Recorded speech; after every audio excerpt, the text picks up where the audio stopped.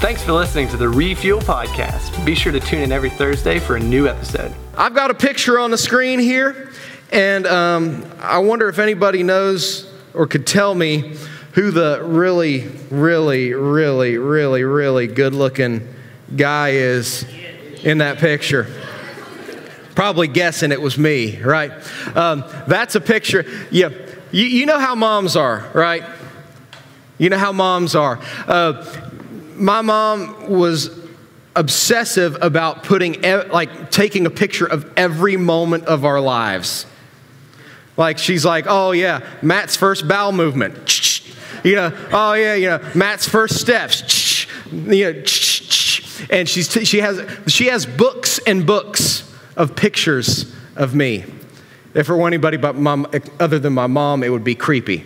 Right. But moms do that. We expect moms to do that, take pictures of moments in their life. And my mom took a picture of this moment in my life. And you know how she was just the way she is, she'd write things, And this moment was from February 21st, 1990. That was the day that I was saved. That was the day that I put my faith in Jesus, and my mom took a picture of me. I was 5 years old. I didn't mean to ask my mom about this because I have this like sweatsuit on, and it says USA, but it's not the USA colors. So I don't understand what the purpose, I don't know, I need to ask my mom about that. But it was on that moment, that I was saved. And we're doing a series, and we're starting a series starting tonight. We're going to do it for 3 weeks, and it's called I Doubt It. You know how like somebody asks you a question? You say, well, I doubt it. You think we'll be able to go back to school next week without wearing masks? I doubt it. I doubt it, right? So we're doing a series called I Doubt It. What we're talking about is your salvation, being saved. And what I remember is after that picture was taken, I started growing up. I became a teenager, and I started doubting my salvation. Do you know what I mean when I say that? I started doubting my salvation. I started asking some questions that I think really a lot of people ask, especially if you were like me and maybe you were a kid when you were saved, or somebody told you that you were saved when you were a kid and you really don't remember it. So one of the questions that I thought about was, did I really mean what I said? Like, I was 5 years old. Did I really mean what I said? So we're talking about that tonight. The next question, another question that I asked is, well, can I lose it? Like, I can't remember who I was telling, but there was one day, it's first day of school for some people. There was one day, first day of school, I don't know if I was a sophomore or a junior, and it was a half day too. You know what I mean by half? Started off, first day of school was a half day, and somehow I ended up in the principal's office. And my mom was usually upset with me when I was in the principal's office. This time she was like, I just don't understand it. Like, you literally went from class to class to class and got your syllabus. How did you end up in the principal's office on the first day? So as a teenager, I was starting to wonder, like, I've done some things that were wrong. Obviously, I've done some things that go against God. I know I was told that I was saved when I was a kid, but I've screwed up a lot. Does that mean I can lose my salvation? Can I lose my being saved? And then later, as I continued in life, I started realizing, man, I'm still struggling with sin. And you think, if I'm really saved, then why am I still struggling with sin? Like, why is there an addictive sin that I just can't give up? Or why is there an attitude that as hard as I try, I can't get rid of? So tonight we're going to talk about that first question. Did I mean it? So if you were a Christian tonight, maybe you were like I was, saved a while ago, and maybe you're saved when you're a kid. And you think, did I really mean it? When I was 5 years old, let me tell you some of the Bible truths. I know we have some budding theologians, some budding Bible thinkers in the group. So let me tell you some of the things I didn't know about when I was 5 years old and was saved. I knew nothing about predestination. I knew nothing about all these Bible terms that describe salvation. I didn't know what justification was. I didn't know what atonement was. I didn't know what, I didn't understand the Trinity. I didn't know there was God the Father, God the Son, and God the Holy Spirit. I didn't have any idea what the end times were going to be like, and a lot of us are still trying to figure that out. I didn't know that when I was saved, I was adopted into the family of God. I didn't know that when I was saved, the Holy Spirit would come and live inside my life. There were so many things that I didn't know and I didn't understand when I believed in Jesus. So does that mean I really didn't believe in Jesus back then? Does that mean I really wasn't saved back then? After I was saved, I got in trouble a lot. After I was saved, I could sense that God was calling me into ministry, but I ran from God's call. I disobeyed God. Does that mean I wasn't saved because I was running from God instead of following Him and serving Him? What do you need to know in order to be saved? That's what we're going to talk about tonight. And if you have your Bible, you can turn to 2 Timothy chapter 2 Timothy chapter 1. And as you're turning there, I want to kind of share with you what the big thought tonight is. And the big thought tonight is that being saved isn't about what you know, but it's about who you know. So if you don't remember, I hope you remember more than just that. But if for some reason you just got a lot going on in your mind, you don't remember anything else, I want you to remember that sentence. Being saved isn't about what you know, it's about who you know. And as we turn into 2 Timothy, it's an interesting book because it was written by a guy named the Apostle Paul. If you've been coming to Refuel, you've heard about the Apostle Paul before. He wrote, and when I say wrote, God gave him the words to write 13 of the books that we find in the New Testament. The Apostle Paul now, as he's writing this letter to Timothy, it's called 2 Timothy, he was in prison. Apostle Paul was in prison 3 times. He was in prison twice in Rome. The first time it was kind of like, you know, the prison they send like all the white collar people to, like the people that embezzle money, like they don't put them with the murderers. They put them in like, the resort prisons. You know, they put them in the ones, where you get internet, you get nice meals, That was the first time Paul was in prison in Rome. He was actually allowed to rent a house and be under house arrest. He had the proverbial ankle bracelet. The second time Paul was in prison in Rome, he was in jail. He was in with, scary guys. He was in with Bubba, who had a voice like this. He said, "Come here, big boy." He was not the kind of prison that you want to be in. And as he was sitting in prison, the rumor had it, the rumor that was going around was that Paul was going to be put to death because he was a Christian. Like that Paul was going to be executed. So as he was writing this letter, he was writing it to a guy named Timothy. And Timothy was, I guess if you're familiar with Batman and Robin, Paul was like Batman and Timothy was like Robin. To put it in maybe some other terms that you'd be familiar with, Paul was the Jedi, Timothy was the Padawan, right? And Timothy was younger than Paul, but he was Paul's apprentice, and as Paul was starting these churches, he would follow Paul around, but there was a problem with Timothy. Timothy was quiet. He was an introvert. Where are my introverts at? You're kind of nervous about raising your hand, right? Because you're an introvert. But Timothy was an introvert. And Timothy was young. A lot of people think he was maybe in his late teens, early 20s when he started with Paul. And he was in a church. He was a pastor of a church full of old people. And they were all trying to tell him what to do. And Timothy was supposed to lead these people, and he didn't feel confident in leading, and he was timid. Timothy had to deal with a lot of health problems. It actually says that he was dealing with stomach issues. Nothing more embarrassing than dealing with stomach issues, right? So Timothy was kind of nervous. Paul's in jail and he's writing this letter. This turns out to be the last letter that Paul would write. This is the last book of the Bible that we have from Paul.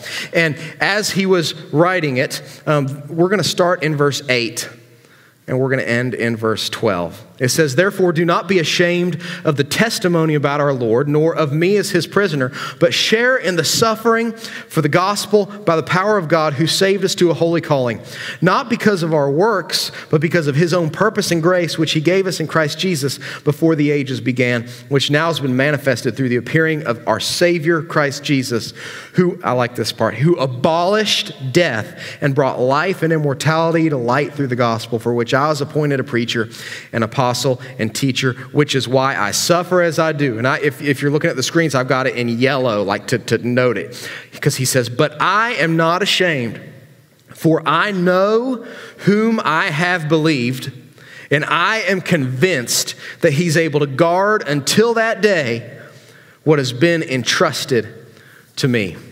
And from these set of verses, and especially that last verse, what I'm hoping, or really what I've been praying this week that you find is confidence in knowing that you're saved. And if you've never been saved, if you don't know that you have a home in heaven when you die, if you don't know that you've been covered by Jesus' death, that your sins have been forgiven, my prayer is that tonight you know so clearly what it takes and what it means to be saved. So I want you to have confidence in your salvation. We're going to talk about through this verse 3 things that give us confidence, and that we can be confident in our salvation. The first is that confidence in salvation is possible. By the way, in like 2 weeks, hopefully we can get this all together. Jordan doesn't even know it's happening. Poor guy, like he just shows up in my office on the next day, and he's like, I'm like, hey, I had this idea in the shower, and we're going to do this. So that's where all the best ideas come from. But here soon, we're going to put in a Bible bar. We talked about it at our leaders meeting, where we're going to, usually those two words don't go together, right? We're going to put up a Bible bar back there where we're going to have extra Bibles in case you forgot to bring your Bible. We're going to have pens, highlighters, we're coming up with our own refuel notebooks so that you can like keep notes. We're going to make it, we really want you to dig into the Bible. So tonight we're going to be digging into the Bible. We're going to take that verse 12, and break it down kind of word by word, because I want you to be confident in the fact that you are saved, if you are saved. I don't want you to struggle with doubt.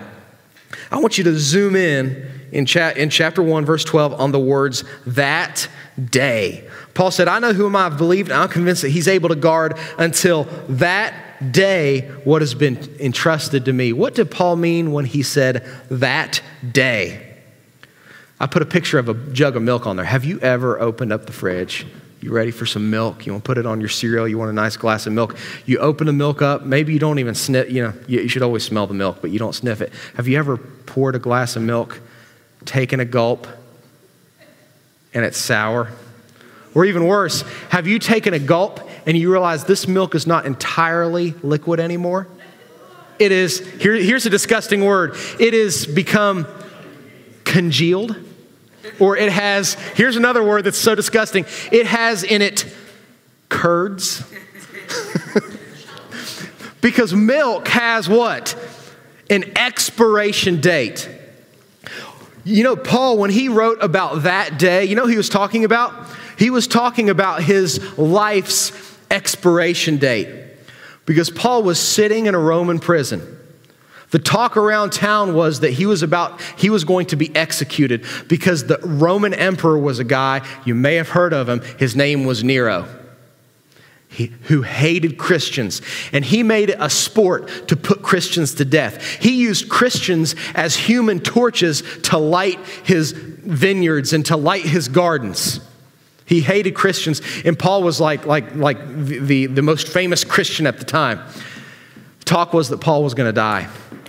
Everybody was saying he was going to die, and Paul felt like he was going to die. And he says that I'm convinced that God will guard until that day what has been deposited in me, my salvation. So Paul was looking forward. He was looking at, I should say, his expiration date. If you have I hope you start bringing your Bible. If you need a Bible, see me afterwards. I've got a Bible I can give to you. But if you kind of maybe turn a page over and look at 2 Timothy chapter 4, he says this about himself. He says, kind of funny when we're talking about milk, but it wasn't funny to Paul. He said, I am already being poured out as a drink offering, and the time of my departure has come. Paul said, I know that here pretty soon, I'm going to die. History says, or tradition says, that about 6 months after Paul wrote this letter to his Padawan, Timothy, that he died. Nobody knows exactly the way he dies. Tradition says that he was beheaded. He had off with his head. But he knew that he had an expiration date. But I want you to think about that when Paul says that day. Not only does Paul, or did Paul, have an expiration date for his body, his life, you and I have an expiration date. Hebrews chapter 9, verse 27 says this: it's appointed unto man, it's appointed unto people once to die. Everybody has an expiration date. And what's kind of crazy as a teenager, it's easy to think that your expiration date is like way out there. I mean, you run into people like me, and you're like, yeah, you're old. Your expiration date's coming up here pretty soon. You better get right with Jesus, Matt. But you know what's just crazy and what is so sad is that every year, just about every year, in our community here, if you factor in, all the schools, private, public, or in the tri-state area, every year there's at least one teenager whose expiration date comes up. There have been teens who have been in our youth group and have met their expiration date as a teenager. Everybody has an expiration date, and only God knows what that date is. But in Hebrews 9, what you may want to do, if you're a circler and you did bring your Bible and you did bring your brain, you may want to circle that day, and next to that phrase, those two words, that day, write Hebrews 9:27. Because it says, it's appointed unto man once to die, and after that, the judgment. That means that after death, there is something. And what is that something? It means after death, whether you're good, bad, pretty, or ugly, you're going to see Jesus. You're going to see God, and you're going to stand before God, and you are going to be judged. That doesn't necessarily make me feel very confident, but Paul was confident. Why was Paul confident? Because what Jesus did. Look at what he says here in verse 10. It says, which now has been manifested through the appearing of our Savior, Jesus Christ, who abolished death and brought life and immortality to light through the gospel. Paul was saying, my expiration date's coming up, but guess what? I'm not freaking out. I'm not trying to find like the Holy Grail, the fountain of youth. I'm not trying to extend my life. I'm confident because I know, he said in 1 Corinthians 15, that Jesus died for our sins, was buried, and he rose again. And that because I believed in him, I'm not worried about death. Death is kind of a scary thing, right? Because we read in the Bible, Jesus' words, that those who don't believe in him go to an eternal place called hell, where it doesn't end. The fire torments, but it never relents. How could Paul be so confident? It's because he placed his faith in Jesus. Where are my nerds at? We got a few nerds here, right? I want to show you something, just how confident Paul was. First, he says in verse 12, I'm not ashamed. That word for ashamed, when we think of ashamed, we think of the naked dream or the boxer's dream. You know what I mean? Maybe it's just me. Maybe I'm just weird. But like you have this dream, like you're dreaming and you walk in a room and like everybody's like staring at you, maybe laughing, maybe snickering. And you're like, what's so funny? And then you realize, oh, I don't have my pants on.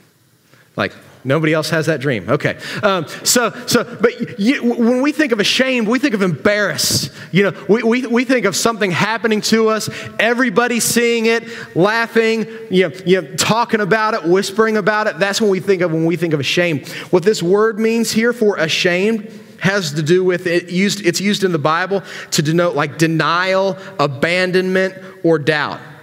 It's used in Mark 8:38. Jesus says, whoever's ashamed of me and my words, the Son of Man will be ashamed when he comes in glory of his Father.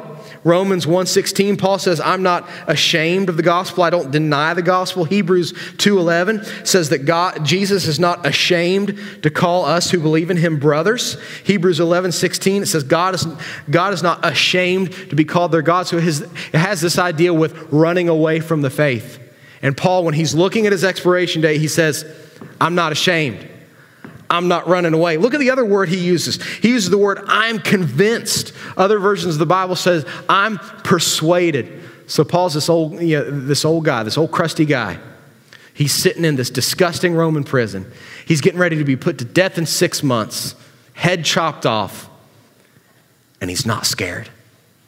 He's 100% confident in his salvation. So I want you to know that being confident, knowing that you're saved, is possible. I've talked to some people before and I say, hey, do you know if you're saved? Well, I sure hope so. Hey, do you know if you're saved? Well, I try to do good things, and hopefully, like at the end of my life, my good deeds outweigh my bad deeds, and St. Peter will let me in the gates, the pearly gates. No, it's possible to know that when you die, when you meet your expiration date, that you're going to be in heaven with Jesus. It's possible to know that. Not only is confidence in your salvation possible, it's powerful. It's all P words tonight, by the way. I couldn't make them F words. I really tried, but I just couldn't make them F words. Confidence in your salvation is powerful. Look at what he says here. I underlined this section. You may want to underline it here too. In verse 12, he says, I know who I'm believed, and I'm convinced that he is able to guard what has been entrusted to me. What was it that Paul had entrusted to him? It was his life. Paul was someone who did incredible things for God. And Paul said that I trusted God my whole life, and I'm going to trust him to get me to heaven. Jude 24 says it like this, that God is able to keep us from stumbling. Paul didn't distrust God to get him into heaven past his expiration date, which is a big deal. Paul trusted God to get him through those 6 months that he would have to spend in prison, chained up to Bubba and Bubba's girlfriend. He trusted God the time that people beat him and left him for dead. He trusted God the times that he was told, don't preach the gospel anymore, and he continued to preach the gospel. He trusted that God will give him the power. Confidence in being saved is powerful. Look at chapter 4, verse 18 of this same book here. He says this, he says, the Lord will rescue me from every evil deed and bring me safely into his heavenly kingdom. To him be the glory forever and ever. Amen. Paul was confident that one day when he died, he would meet Jesus, and that allowed him to be all in for Jesus during his life. There's a story that I've heard that I think really helps illustrate what I'm talking about. There was a guy who was hunting in Alaska. Where are my hunters at? Do we have any hunters in the room? Yeah. He was hunting moose in Alaska. And as he was hunting these moose in Alaska, he came up to a river, and this river was frozen. He'd heard people say, you can cross over that river. You can walk across the river because it's frozen. You won't fall in. But then he'd also heard some stories that said, well, you got to be careful because if you fall into that river, it's going to suck you under and you're going to die. So he thought, well, I really want to shoot some deer. I've heard that it's safe to cross. But he was a little nervous. So what he did was he slung his gun on his shoulders and he got down on all fours to distribute his weight more evenly and was crossing the river like this, just being so carefully. And as he was crossing that river, all of a sudden he felt rumbling. And at first he thought it might be the ice shaking and breaking. But the closer that rumbling and that sound came, he looked up, and coming down the mountain towards the river was a log truck that was loaded down with the biggest poplar trees you've ever imagined.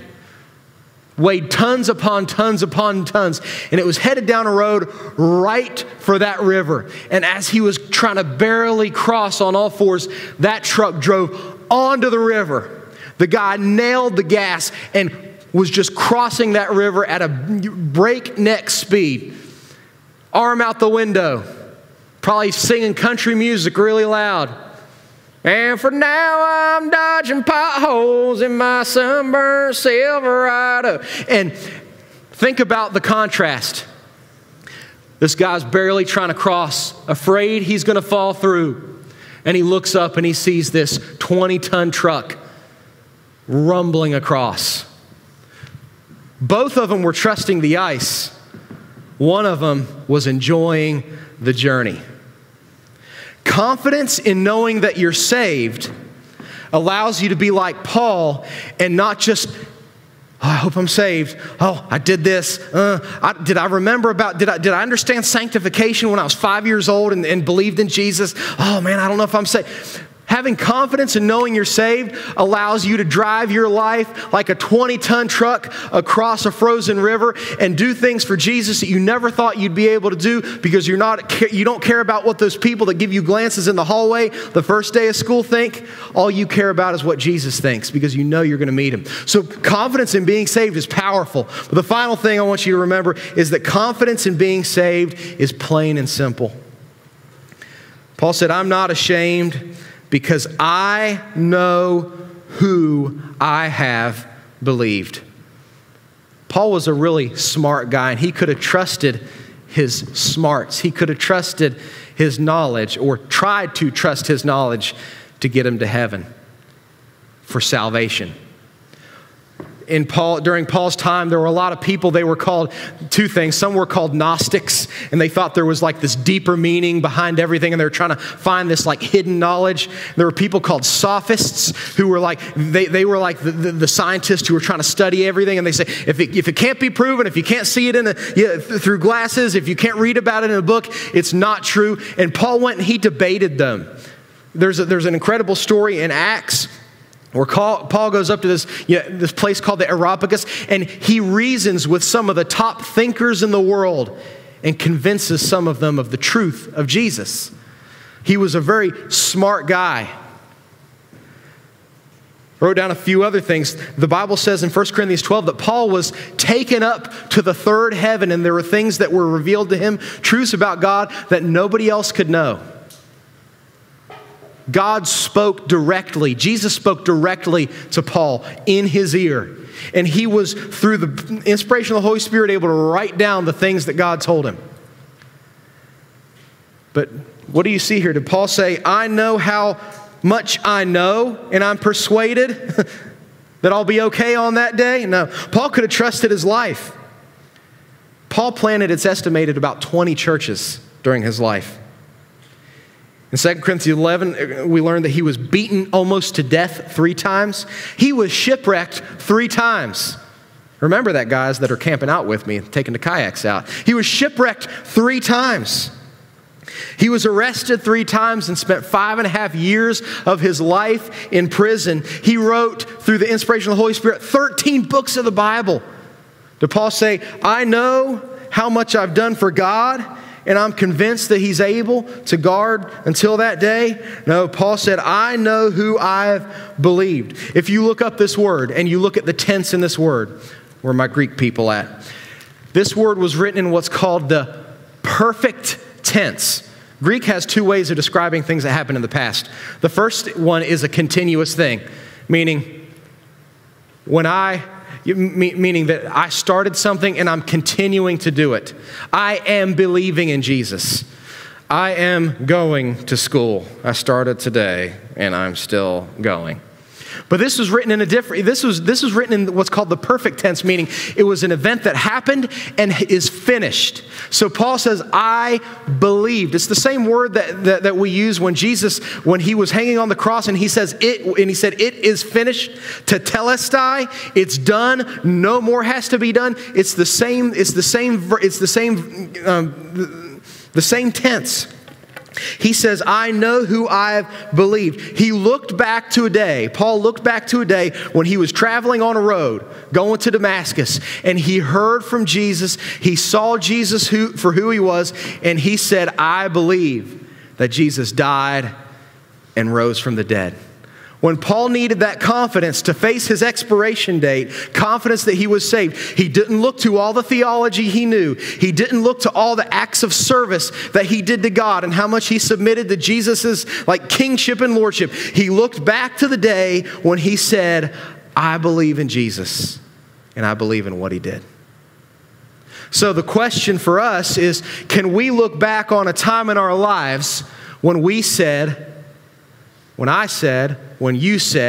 I believe in Jesus? The question isn't, was I baptized? The question isn't, did I go on a mission trip? The question isn't, did I memorize the catechism? The question isn't, are my parents saved? The question is, can you look back on your life, and was there a time where you said, I believe in Jesus? It comes down to that. Paul's confidence was, he says, I know who I believe. So being saved isn't about what you know, it's about who you know. So how do we apply this to our lives? Well, the first thing is, believe in Jesus. Maybe some of you have never put your faith in Jesus. You didn't understand. You've been coming to church. You've been doing Christian things. You didn't understand that it was plain and simple, that you need to just believe and trust Jesus. Got a question for you. Which of the two, the hunter or the truck driver, believed in the ice? Both. The truck driver believed in the ice a lot, right? The hunter believed enough to trust his life to the ice, right? The question isn't how big is your faith. The question is, what are you putting your faith in? Being saved isn't about what you know, it's about who you know. So the first thing, reach up. Some of you need to reach up to God and believe. Some of you, you've struggled with whether or not you are actually saved because you think, I was a kid. I don't know I'm not sure if I knew what I was doing. You know what Jesus said? He said, if you have the faith of a child, it takes childlike faith to believe in him. So the question isn't, did I understand all the theology? The question is, did I know enough to believe that Jesus died for my sin and that he rose again? That's a question that I can't answer for you. That's a question you have to answer for yourself. So tonight, if you're struggling with whether or not you're saved, go back to the moment and find assurance. The next thing is, we shouldn't just be reaching up, we should be reaching out. We should be reaching out to others. If this is truly the gospel, if knowing that you're saved is really plain and simple, we should be excited about that, because that means we don't have to have like a binder full of apologetical resources to share the gospel with someone. We just have to tell them, you need to believe in Jesus. You need to believe that he died for your sins. Something that I wrote this down a few months ago, and it just keeps going through in my head, is that there are two problems in the world. And the problem isn't Afghanistan. The problem isn't COVID. This is the greatest problem in the world. Problem number one, the majority of people in the world have never heard the gospel. So if they don't hear the gospel, they're destined for hell unless they hear and believe. That's a problem. But the second problem is really sad. Problem number two is that Christians are living like problem number one doesn't exist. Jesus said, go and preach the good news. Go and preach the gospel. And if it really is as simple as believing in Jesus, that means any of us can share the gospel. So we're going to pray. We're going to get out of here. But as you kind of bow your head and close your eyes, I want to give you the opportunity to spend a moment with Jesus. Here in a minute, you're going to leave the building. You're going to go back home. You're going to get ready for the next day of school. You started a new school year, but the question is, have you started the new school year with the confidence that you're saved? There's no more important question than that. So as you're bowing your head and closing your eyes, I want to ask you, it's a privilege of mine that I get to pray for you. So I just want to ask you a few questions as you're just, please keep your head bowed and eyes closed, and don't look around at others, but is there anybody here tonight that there is somebody that you know that needs to believe in Jesus, that has never believed in Jesus, and you would love to see them believe in Jesus this school year? Nobody's looking, but will you raise your hand so that I can pray for you? There's somebody I know that needs to believe in Jesus. I'd love to see them put their faith in Jesus. Thank you. The next question that I want to ask is, maybe is there someone here tonight that's just, you've been struggling with this. You've been doubting your salvation. You say, Matt, I want to know for sure that I'm saved tonight. And will you just I won't call your name. I won't embarrass you. I'll just remember who you are, and I'll pray for you when I go home this evening. You say, Matt, I don't know for sure that I'm saved, and I want to know for sure. Will you just pray for me tonight? Will you just remember me in your prayer? Just put your hand up, put it back down, just that I know that I can pray for you. and remember you in prayer. Thank you so much. Before we leave tonight, we're going to pray. I want you to pray for you. I'm going to pray for all of us. And if this is something that you've never settled with Jesus before, the Bible says believe. Maybe you pray a simple prayer to God. You're not saved by the prayer that you pray. You're saved by the attitude of your heart. Maybe you pray a prayer that goes something along the lines of, Jesus, I admit that I'm a sinner. I know there's no way for me to be saved, my sins to be forgiven without Jesus. And I put my faith in Jesus. I believe that when he died on the cross, he died for my sins. And that by believing on him, I can live forever with you. So God, I ask that you save me. I believe in your son, Jesus. In Jesus' name, amen. Let me pray for you guys. Father, I pray that as we start this school year, that we will start with the confidence in knowing that there's nothing between us and Jesus. God, that we'll have that confidence in knowing that, yeah, even though we have an expiration date, we know what's going to happen after that expiration date. God, I pray that you'll give us boldness to witness to people, to share the good news with people. It really is that easy and that simple to believe in Jesus. God, I pray that you'll be with us as we leave, that you'll protect us and bring us back next week, ready to hear from you again. In Jesus' name, amen. Thanks again for listening to the Refuel Podcast. If you have any questions or would like to review the notes from this podcast, be sure to download the Refuel app from the App Store on any mobile device.